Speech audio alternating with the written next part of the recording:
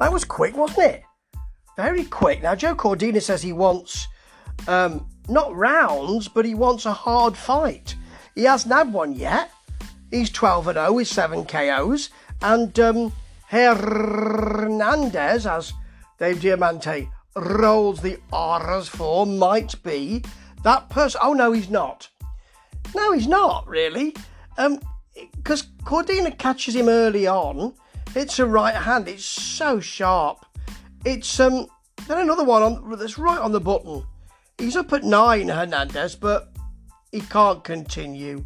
And Cordina had an operation on that hand as well. He was a bit concerned about throwing it. But that's beautifully done. It's right on the button. It's precise. It's well chosen. No option but to go down from that. And then we've also got Michael McKinson versus Przemysław Wronowski. And this is a bit more of a match. But, Wronowski doesn't do much in this fight. There's a reason for that.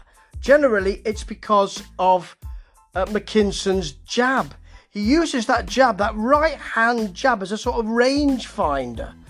It's really beautiful. He flicks it out all the way through that first and second round. And then steps in, hits a jab right through that peekaboo defence of Wronowski. And you can see Wronowski's thinking, oh, that didn't work. I thought I'd be safe with that. McKinson also hits a cuffing left hand, and quite a lot of his punches are cuffing. They're not really spiteful, to be honest.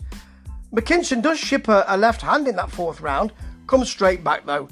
And then there's a punch right at the end from McKinson, just as Wronowski's a bit unbalanced. Yeah, it's right at the end of the round, so it's not a perfect situation. And a lot of the punches don't look like he's sat down on them very much, to be honest. But in round 6, Wronowski gets one of his only punches of the fight in, it seems to me. Steps to the right, hits a hook, gets through. McKinson takes it very well.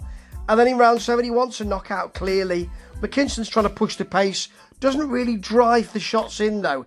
He is standing and trading, if Wronowski actually was prepared to do that. But he looks all at sea, to be honest. Except in the final round, when he comes to life. Oh, I better hurry up. I might have lost this match if I don't hurry up. Well, you have. Right from the 3rd or 4th round, mate. It was a wide points decision for McKinson. He's coming up, and he bossed this fight beautifully. From that rangefinder jab to some of the cuffing shots, and he needs to harden those up a bit, but they constantly affected Wronowski. And he had very little time to do anything, if indeed he wanted to. 2 good fights there. Ta-ta.